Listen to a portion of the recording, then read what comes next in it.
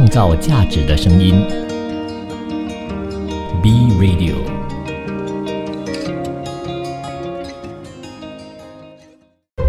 一段文字，一寸养分，一种体悟，一份感动。儿童文学品读会，你我的陈年往事。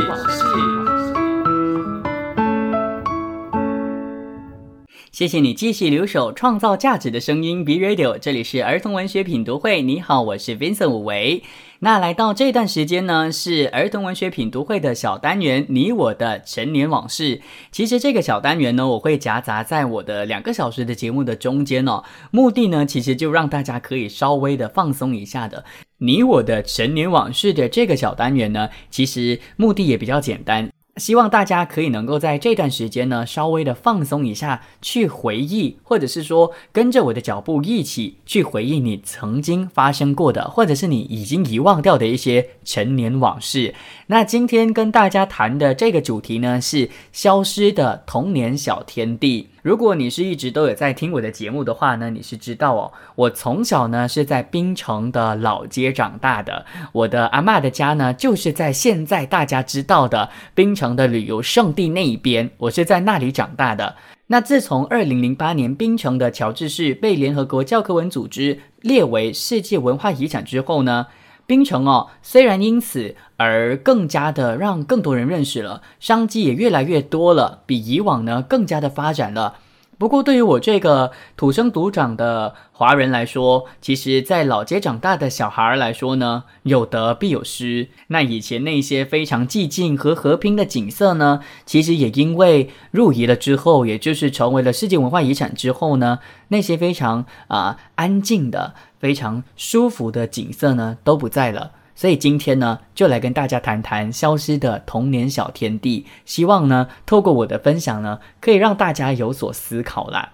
那当然啦，其实说到我的童年小天地，除了我以前小时候长大的那个老街的样子跟现在的完全不一样之外呢，另外一点就是有其中一个旅游景点叫做信州桥，我相信大家去槟城一定会去玩的一个景点哦。它其实就是以前的华人呢，来到了冰岛这个地方之后呢，他们在沿海的地方就是直接架桥，然后呢房子就直接建在那个桥上。而为什么叫信州桥，是因为那条桥都是姓周的，当然还有姓林桥啊等等其他姓氏的桥，还有杂姓桥等等的。那以前呢，在我的童年当中其实真的有事没事都会从我阿嬷家就是老街那边呢走路去到信州桥那边的。而我童年的时候的信州桥真的是一个非常安静的渔村。那当然现在它变成了旅游胜地之后呢，每一个家家户户呢外面都摆放着就是很多的旅游的纪念品。那对于我自己本身来说，其实还蛮破坏我心中那一份非常美好的景色的。虽然我觉得这样会让那边的人有办法保住他们的生活是没有办法的，不过呢确实让我有很大的一个感受，就是我没有办法再重新的去感受那一份以前在信州桥的那个寂静的。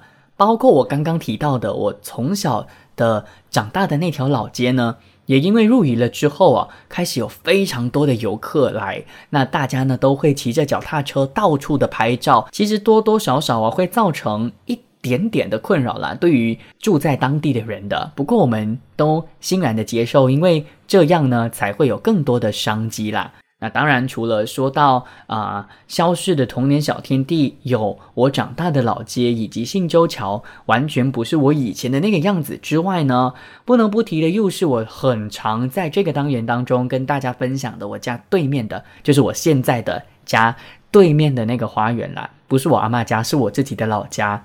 那我家对面呢有一个政府的一个算是植物园吧。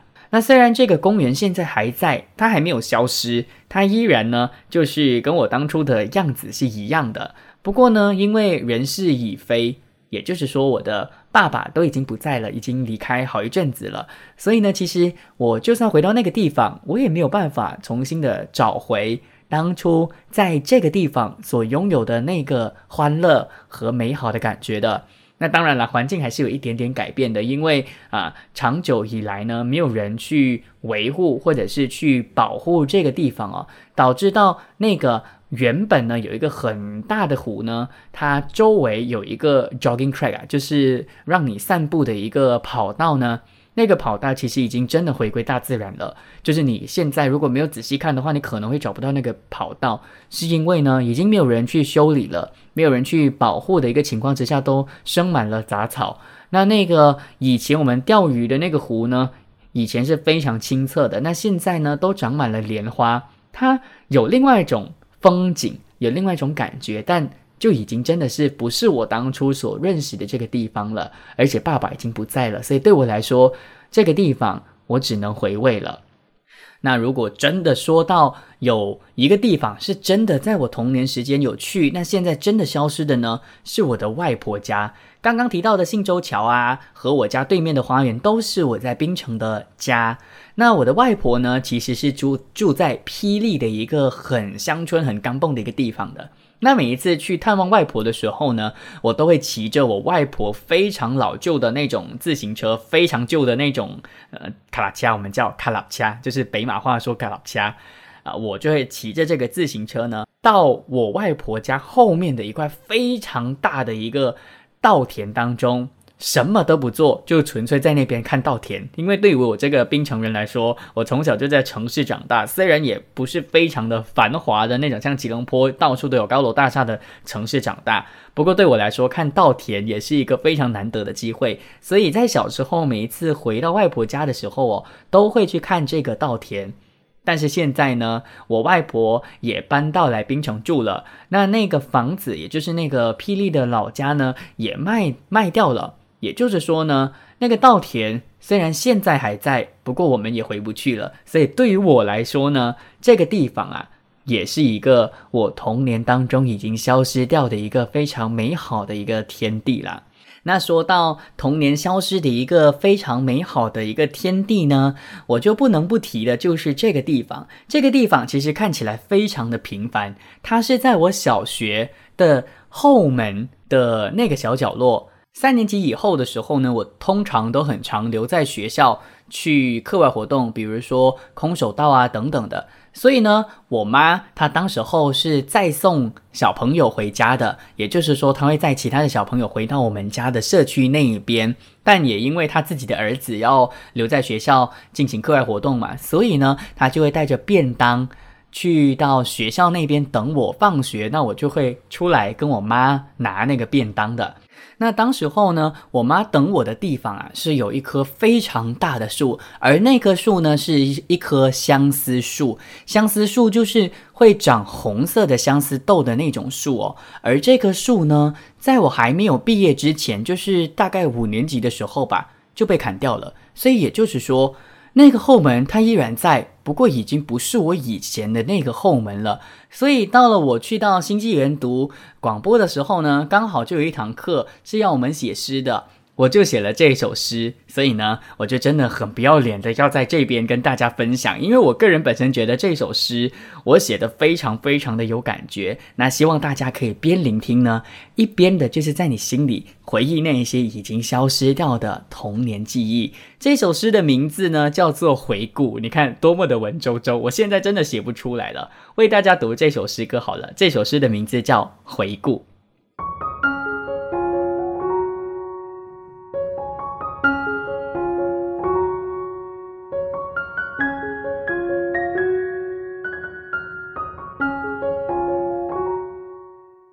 把心灵投射进他的影子里，走入他的内心世界，感受他的感受。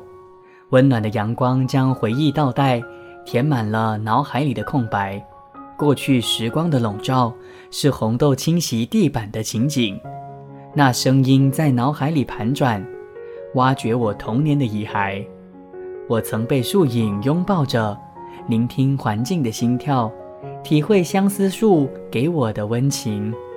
我将完成的拼图深刻在心里，追忆着找不回的相思树。其实我长大了之后，我个人本身觉得我没有办法再写出这种诗歌了，是当时候刚好功课有需要，所以呢就把自己的情感给写出来，就真的成为了我童年当中一个一直都留在我心里，可是却已经不在的一个童年的小天地。希望今天的你我的成年往事呢，也可以因为我的分享而勾起你在你心中已经消失的童年小天地。虽然已经不在了，可是我觉得偶尔去回忆的话，对于大家来说也是蛮不错的。因为我个人本身觉得这些美好的回忆呢，都应该要收在我们的心底，让我们呢可以有更多的动力继续的往前走。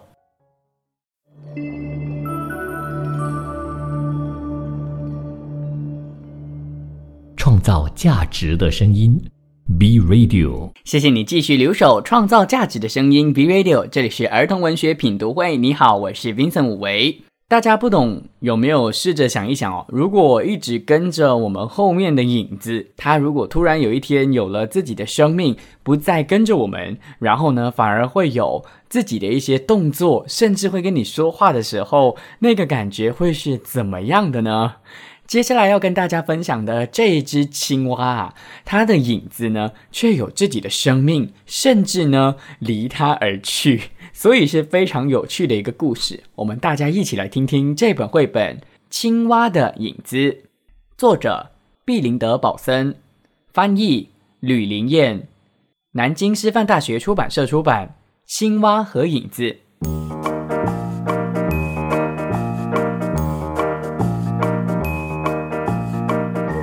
青蛙有点无聊，影子也有点无聊。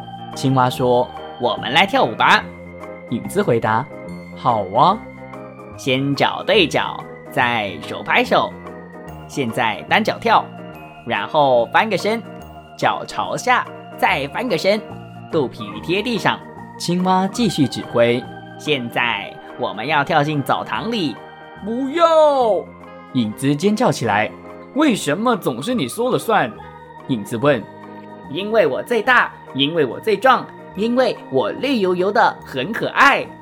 青蛙大声地说。影子再也不想和青蛙一起玩了，他走开了。这下青蛙变成孤零零一个了，他开始自言自语。影子走了，太伤心了吗？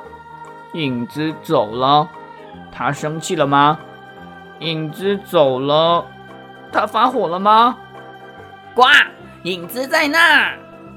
青蛙蹦过去。不，这不是他，我的影子呢？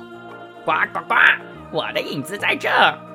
哦，不，我的影子的耳朵跟他一点儿也不像，还得继续找呢。咦，找到你了，影子，快出来！哎呦！你会扎人，我的影子可不会这样。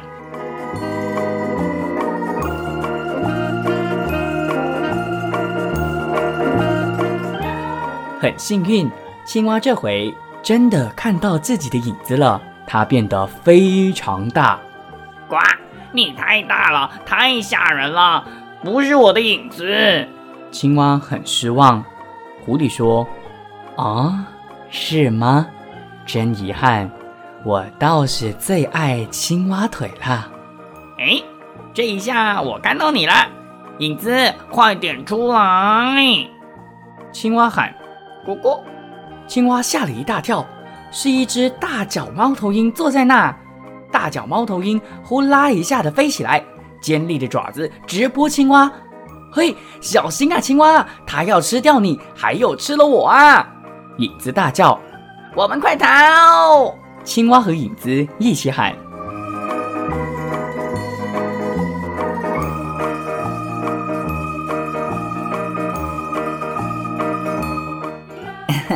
你救了我啊！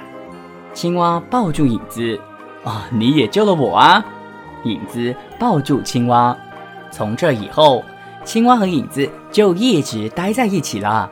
而且太阳出来的时候，由青蛙说了算；月亮出来的时候，就轮到影子说了算。因为到了晚上，青蛙可爱的绿色的是看不见的，或者说几乎看不见。青蛙和影子。其实老实说啦，我在做这部作品的这个后制的时候，也就是我在放音乐啊和剪接的时候呢，我发现到其实单单用听的是有一点难去感受这本书它的有趣的地方到底在哪里的。因为其实作者呢，也就是毕林德·保森呢，他其实啊有利用画面的这个很巧妙的方式呢，去设计那个影子到底会出现在哪个角落的。而且过程当中呢，其实青蛙在找影子的这个整个冒险的过程当中呢，它其实有找到不同的动物的影子，而每一个过程其实都还蛮惊险的。不过我其实也是觉得没有画面呢，是我其中一个节目的目的。因为呢，可能在我的节目当中，你们可以听到一点点雏形，就是这本书的雏形。那大家呢，就可以能够因为开始对这本书有兴趣了之后，去把它找出来，然后或许呢，你可以把它带回家，读给你的孩子听。那从中呢，其实就可以刺激到我们马来西亚的儿童文学市场 ，OK， 或者是绘本的市场。好啦，那回到来这本书当中哦，这本书呢，它的封面啊，其实还蛮吸引我的，因为呢，它用一个很大的对比色。它的封面的底色是红色的，那左边呢是青蛙，右边就是一团黑的影子啦。其实看起来是蛮吸引人，也蛮吸睛的。我一直以为啦，就是我刚开始看它的封面的时候呢，我确实被吸引。不过我会以为这本书是一个科学的故事，可能里面会跟你解释为什么影子会一直黏在一个个体的身边啊，或者是为什么我们的影子跟我们长得一模一样等等的这一些比较科学的论述的。哪里知道，当我读了这本书之后啊，原来它也是一部寻找自己的友情故事，而且在过程当中呢，有非常非常多的动物出现哦，所以在过程中哦，你可以认识或者是你的小孩呢，可以认识很多很多的动物，而且每一个动物的这个个性呢，还蛮鲜明的。这些都是这本书值得去推荐的原因，因为呢，小朋友是会有所学习的。我觉得这部作品主要很值得我推荐的其中一个原因就是呢，它的文学之美和图像之美这两个点，其实是我在第一期就已经跟大家说的，一本好的绘本当中要符合的几个条件。那文学之美在这本书当中呢，虽然整个故事的情节非常的平淡，就只是说青蛙跟他的影子吵架了，然后青蛙去找影子，就这么平淡。不过呢，我觉得里面有非常非常多的文字呢，是还蛮适合去做语言教学，或者是从中去刺激，或者是让他的语言呢可以有所增进的。比如说在前面青蛙开始跳的时候，跟着影子一起跳的时候呢，留很多很多的形容词，比如说翻个身啊，肚子贴在地上等等的，这些其实都是很漂亮的一些文学的文字。还有后面那个影子在问青蛙为什么他一定要贴着他的时候呢，青蛙就讲了这么一句话，他说因为我最大，因为我绿油油的最可爱。其实这些我觉得都是很美的文字哦。那当然除了文学之美之外呢，刚刚提到的这本书也是有这个符合了图像之美，因为作者为了要配合这个故事哦，在过程当中就出现了非常非常多的不同的动物的这个影子的，而影子和青蛙的形象呢，其实当然是因为它是青蛙的影子，形状就完全一样嘛。不过呢，在过程当中哦，你会发现到作者呢，他很巧妙的，像我刚刚提到的，他会设计不同的影子，可能远远看你会觉得找到了一个跟青蛙很像的影子了，但哪里知道那不是青蛙。所以呢，我觉得这一点是这本书它的图像之美。那当然啦，最后一点，我觉得这本书最值得你把它带回家跟你的小孩子一起读的原因是什么呢？其实这本书是可以达到一种互动跟亲子关系互动的一个效果的。因为当每一个动物的影子出现的时候呢，它其实会先出现一个小角落，然后你可能必须要去猜。那你在过程当中其实可以引导你的孩子，问他你觉得这只动物是什么？那过程中呢，你就可以达到你跟小孩子交流的一个过程了。因为我个人本身觉得现在很多家长比较少时间可以陪自己的孩子，那其实这本书呢就可以能够拉近你们之间的关系。那当然啦，他一开始第一页呢就是会说就是会画出一部分的其他动物的影子，然后翻到后面去，你才会知道说，这只动物是什么的。比如说，它中间遇到的刺猬啊、狐狸啊等等等等很多不同的动物。所以呢，这本书就真的应该说，所以呢，这些不同影子的出现啊，就成为了这本书可以让你跟小孩子互动的一个最好的一个故事情节跟发展啦。所以非常推荐大家来去找这本书来看哦。绘本的名字呢叫做《青蛙和影子》。那因为呢作者是丹麦人，所以我相信应该也有其他语言的。所以如果你在找这本书的时候呢，或许也可以把其他语言的这个书呢给购买回家，让你的小孩子有机会接触到这本这么有趣的绘本。别走开啦，接下来呢又会有另外一只青蛙，一样的也是还蛮调皮的，而且还蛮活跃的，我个人本身也蛮喜欢它的形象的。别走开，留守创造价值的声音 B Radio， 创造价值的声音 B Radio。 谢谢你继续留守创造价值的声音 B Radio， 这里是儿童文学品读会。你好，我是 Vincent 武维。今天呢的儿童文学品读会的主题呢是儿童文学世界里的青蛙的形象。一个讨厌青蛙或者是不喜欢青蛙的人，竟然要在节目当中跟大家分享跟青蛙有关系的故事。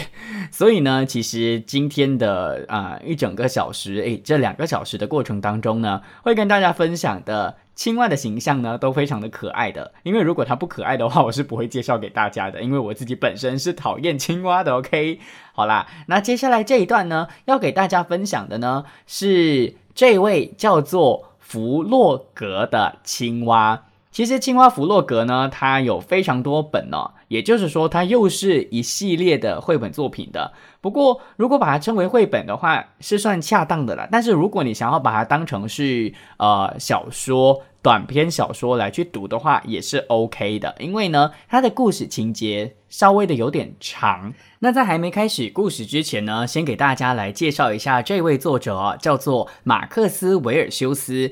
他是1923年出生于荷兰的一位作家那在2005年的时候过世，享年82岁。他被认为呢是荷兰最伟大的儿童故事书创作人之一。而青蛙弗洛格的成长故事的系列的绘本呢，是他留给世界的绝唱式的作品。那刚刚就提到了弗洛格青蛙呢，其实是一个系列的作品其实呢，除了今天我会跟大家介绍的这本之外呢，还有其他非常非常多的作品的，所以大家呢可以在听了我的分享之后呢去找来看的。那当然刚刚说了，他是一个非常非常伟大的一个绘本的创作家嘛，所以呢他的绘本曾经荣获过非常非常多重要的奖项，其中包括了荷兰的 Golden Panther 大奖以及德国的 Best List Award 大奖，并且呢在2004年的时候荣获国际安徒生插图奖，所以他是非常非常伟大和非常厉害的一个绘本创作家。而说回青蛙弗洛格的成长故事这一套绘本呢，其实每一个绘本呢都有着青蛙弗洛格的故事，而且每一个主题都非常的鲜明，充满着想象力，你也会感受到青蛙弗洛格那种爱冒险非常正面的那个个性的。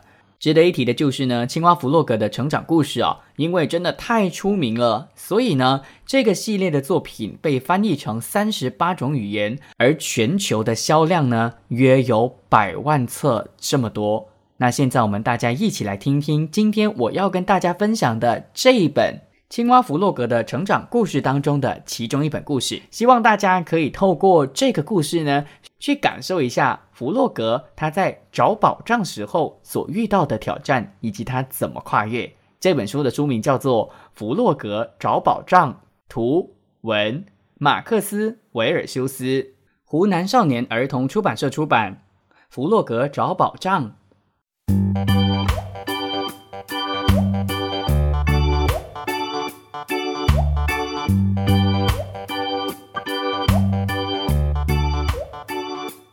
我们快点吃早餐吧，小熊。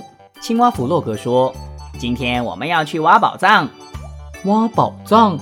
小熊问，什么意思啊？跟我来你就明白啦。弗洛格说，我们要去挖一个好深的洞。他解释说，我们要一直挖呀挖，直到我们发现宝藏。要是根本没有宝藏呢？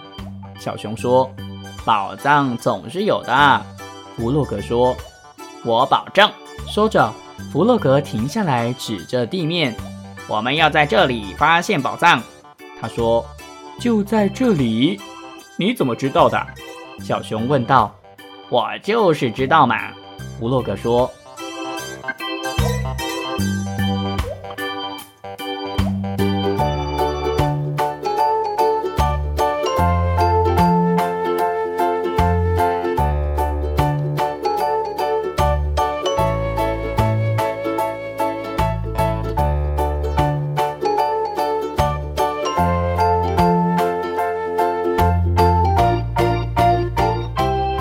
弗洛格开始挖了，小熊看着，心里挺羡慕的。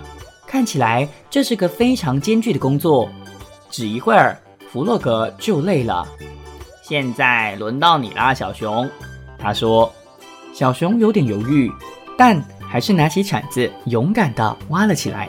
可这把铲子对他来说太大了，太重了，这不行。过了一会儿，弗洛格说，照这样的速度啊，我们永远也找不到宝藏，还是给我吧。就这样，小熊看着弗洛格挖，他挖得越来越深，小熊几乎都看不见他了。弗洛格说，弗洛格，小熊叫道，有宝藏吗？不，还没有。弗洛格的声音从遥远的地方传来，小心点啊，小熊，一块石头来咯。但是小熊听不见，他把身子探到洞口，然后他掉下去了。他们坐在深深的黑暗的洞里。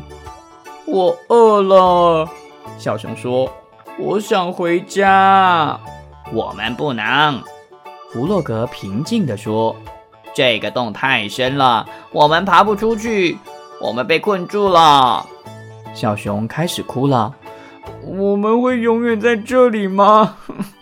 他哭着说，我再也不能和老鼠去钓鱼了，还有野兔会多么想念我呀。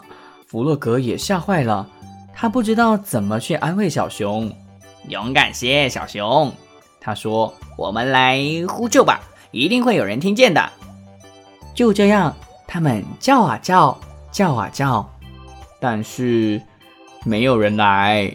接着，弗洛格有了个新主意，我们来唱歌吧。他说，让我们来唱个坐在洞里的歌，鼓励自己。月亮升起来了，夜晚来临了。弗洛格和小熊唱了又唱，直到他们都累了，睡着了。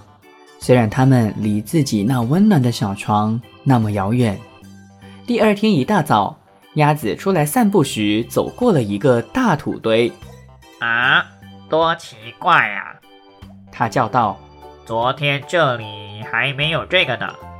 然后他看见了那个洞，就去把小猪找来了。小猪趴在洞口朝下面喊道，喂，有谁在里面吗？我们在里面。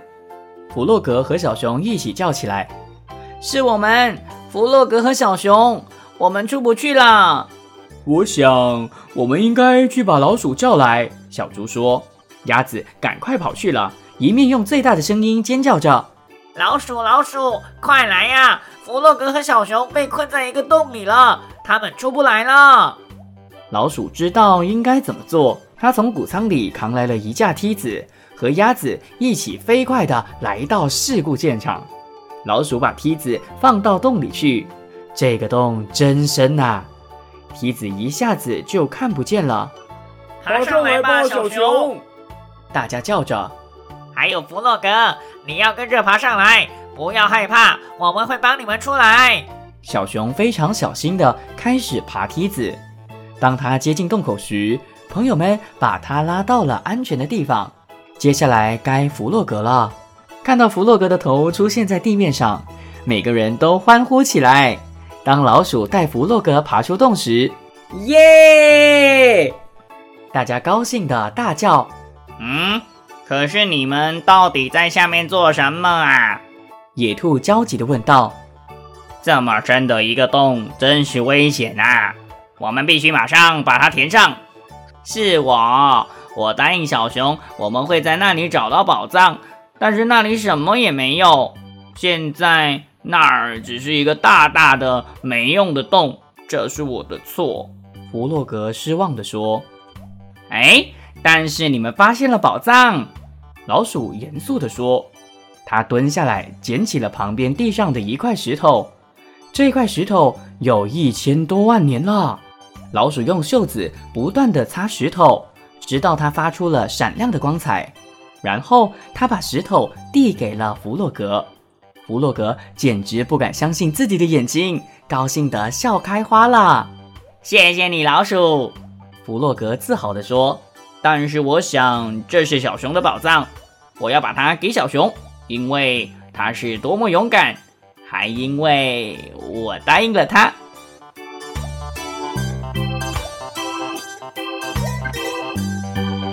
弗洛格找宝藏。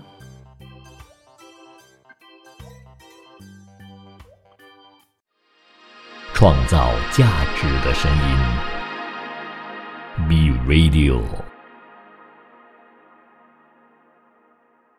欢迎回来儿童文学品读会，你好，我是 Vincent 武维。你现在正在收听的电台呢是创造价值的声音 B Radio。 那刚刚呢带给大家的那本绘本呢是弗洛格的成长故事的系列作品当中的其中一部，弗洛格找宝藏。那与其说它是绘本不如说呢它是一本有图片的故事书，因为呢它的整个幅度是还蛮长的。因为对于我本身来说，绘本呢它不可以太长，而且我在第1集的时候也跟大家说过了，一本绘本呢它其中一个要符合的条件就是它大概要16页到22页之间，不能够太长。不过呢其实弗洛格系列的这个作品呢它还蛮长的，所以其实还蛮适合一些可能一年级或者是2年级3年级的小朋友去看的。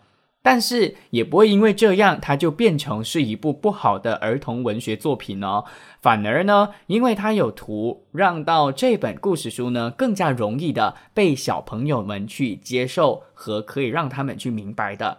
那其中一个我觉得非常成功，而且它可以在全世界贩售超过100万册的原因是什么呢？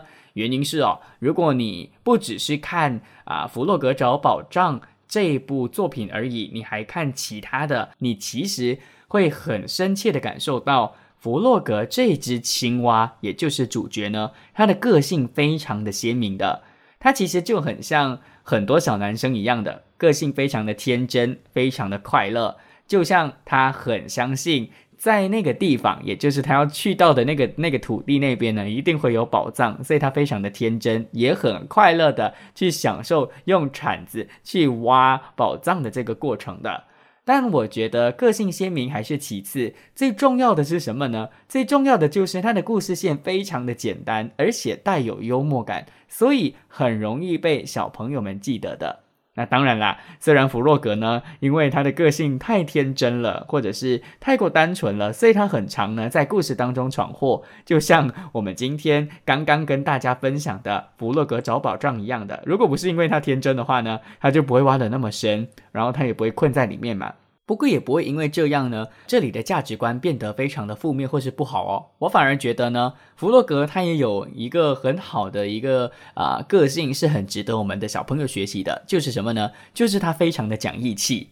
我们刚刚听的那本就是弗洛格找宝藏呢，到最后虽然真的成功的找到了那颗石头，就是宝藏了，但是他非常的讲义气，他把这颗石头交给了在故事当中跟他一起去挖的小熊，所以这一点呢其实是非常值得小朋友去学习跟去真正的从这个弗洛格的身上去感受到的他的好的个性再来，除了弗洛格自己本身是很讲义气的人之外呢，他身边也有一群很讲义气的朋友，就像刚刚的故事里面出现的猪老鼠等等这一些朋友们他们是一群互相帮忙而且非常可爱又善良的朋友的。那也因为这样呢，所以让到弗洛格就算闯祸了，到最后依然还是会有一个非常美好的一个结局出现的，在最后的时候。所以这本书确实是一本非常值得推荐的儿童文学作品。我说儿童文学咯，因为刚刚我就跟大家说我不会把它叫成绘本，因为它文字还蛮多的。接下来呢，除了它的个性很鲜明，很讲义气，是很值得小朋友学习的之外呢，另外一点藏在这本书的一个价值观，我觉得蛮重要的，就是小熊他有一个勇敢认错的一个个性。虽然是他害小熊掉到了洞里面，然后甚至要在洞里面度过一个很寂寞的一个晚上，要看月亮，然后感觉是蛮恐怖的，但是他被救出来之后，他其实有对小熊道歉，他说都是他的错。他虽然觉得很失望，没有办法找到宝藏，但是呢，他也非常对不起小熊，也谢谢小熊跟他一起做这件事情。所以我觉得这个呢，也是这本书所隐藏的价值观。而儿童文学绘本或者儿童文学的作品当中隐藏着的这些价值呢，就是我这么落力这么努力的推广儿童文学的其中一个目的。因为我觉得每一本好的绘本呢，都会让小朋友们有所学习的，而这个学习不一定是语言上的学习，也有可能呢是思维上的学习啦。那弗洛格找宝藏这本书是一个我个人本身觉得小朋友们看了之后呢，对于心灵成长是有帮助的一本书因为呢，小朋友们会去真正的知道我们呢要勇敢的面对挑战。像最后呢，弗洛格会选择把那个宝藏给小熊的原因，是因为他觉得小熊非常的勇敢，跟他一起度过了一个很艰难的晚上，而且在下面呢也没有说要放弃或是什么的。所以呢，这个是很符合小朋友们心灵成长的一种故事因为我们在生活当中其实也会遇到很多不如意的事情，很多的困难，就像被困在洞里面，而这个洞其实也是我们自己造成的。而在这个时候呢，我们就要像弗洛格一样非常乐观，不应该抱怨说为什么我要做错，而是非常勇敢的去面对困难，努力的去想办法解决问题啦。好啦，那今天呢就跟大家分享了儿童文学世界里的青蛙的形象。其实我在做资料整理的时候，我还蛮惊讶的，因为我并没有发现到说原来青蛙这种看似这么恐怖的一种形象的动物呢，在绘本的世界里面，或是在儿童文学世界里面呢，竟然可以这么的多元，这么的开心。就举个例子，刚刚第一本给大家介绍的是999个青蛙兄弟大搬家，里面呢就跟大家去呈现了很多只青蛙的那种形象然后呢，接下来就跟大家分享了小说集，就是青蛙和蟾蜍之快乐时光当中的明天这一篇，那就会看到两个个性很大反差的蟾蜍和青蛙的故事。然后第三本呢，接下来就跟大家分享的是宫西达也老师的《青蛙小弟睡午觉》这本书，就是一只很懒惰的一只动物，然后呢，而且它的青蛙的画法呢是完全颠覆我们的想象的。接下来呢，就是刚刚前一段跟大家分享的，就是青蛙和影子，竟然可以用影子这个这么特别的一个主题呢，来去帮青蛙讲故事。所以呢，我还蛮惊讶的。今天在整理这个整个节目的过程当中，对于我自己本身也有所收获的。当然我也希望大家在听了我的节目之后也可以有所收获。最重要的就是呢，可以透过我的分享呢，让你认识更多值得去认识的儿童文学作品，然后呢，你可以能够跟我一样的很努力的去推广儿童文学，让到马来西亚呢，可以有更多的人呢，也一起喜欢阅读儿童文学。因为我个人本身觉得儿童文学是可以让这个世界变得更加美好，更加纯粹的其中一个最佳媒介。好啦，今天的节目呢差不多要到尾声了。如果你可能在我们首播的时候的后面才听到我的节目的话，放心，我们呢会把所有的首播过的节目呢都全部上载到我们的官方网站，也就是 bradio.co 那边。那你会发现到有一个栏目呢是节目的，节目里头当然就有很多我们 B Radio 的所有的节目，那你就选择星期二往下拉，看到10点你就会看到儿童文学品读会啦。那往下拉之后，会看到儿童文学品读会曾经首播过的一些录音的，也就是所谓的 podcast 的，所以大家呢可以用这种方式去重温。当然也欢迎大家呢把 B Radio 的这个链接呢发给你身边的更多人，让更多人知道原来在马来西亚有一群人用最纯粹的方式，不再用画面的方式，只是用声音很单纯的方式，在跟你一起创造有价值的声音。最重要的就是我们希望这个有价值的声音呢可以越来越大越来越大，然后呢马来西亚就可以朝着更加美好的一个方向去前进去发展的。好啦，真的非常谢谢大家陪我度过这2个小时的时光，不管你是用什么方式或是在几时收听节目都好呢，你们的支持就是我继续做节目的最大动力。那欢迎大家呢继续 follow 我们的所有的 page， 包括了儿童文学品读会的节目的 page， B Radio 的官方的脸书，以及我个人的脸书 Vincent Wei 武维，来知道更多关于儿童文学品读会的消息，以及我生活当中我觉得值得分享的一些资讯啦。那我们下个星期同样时间同样平台再见咯，我是 Vincent 武维，拜拜。创造价值的声音 B Radio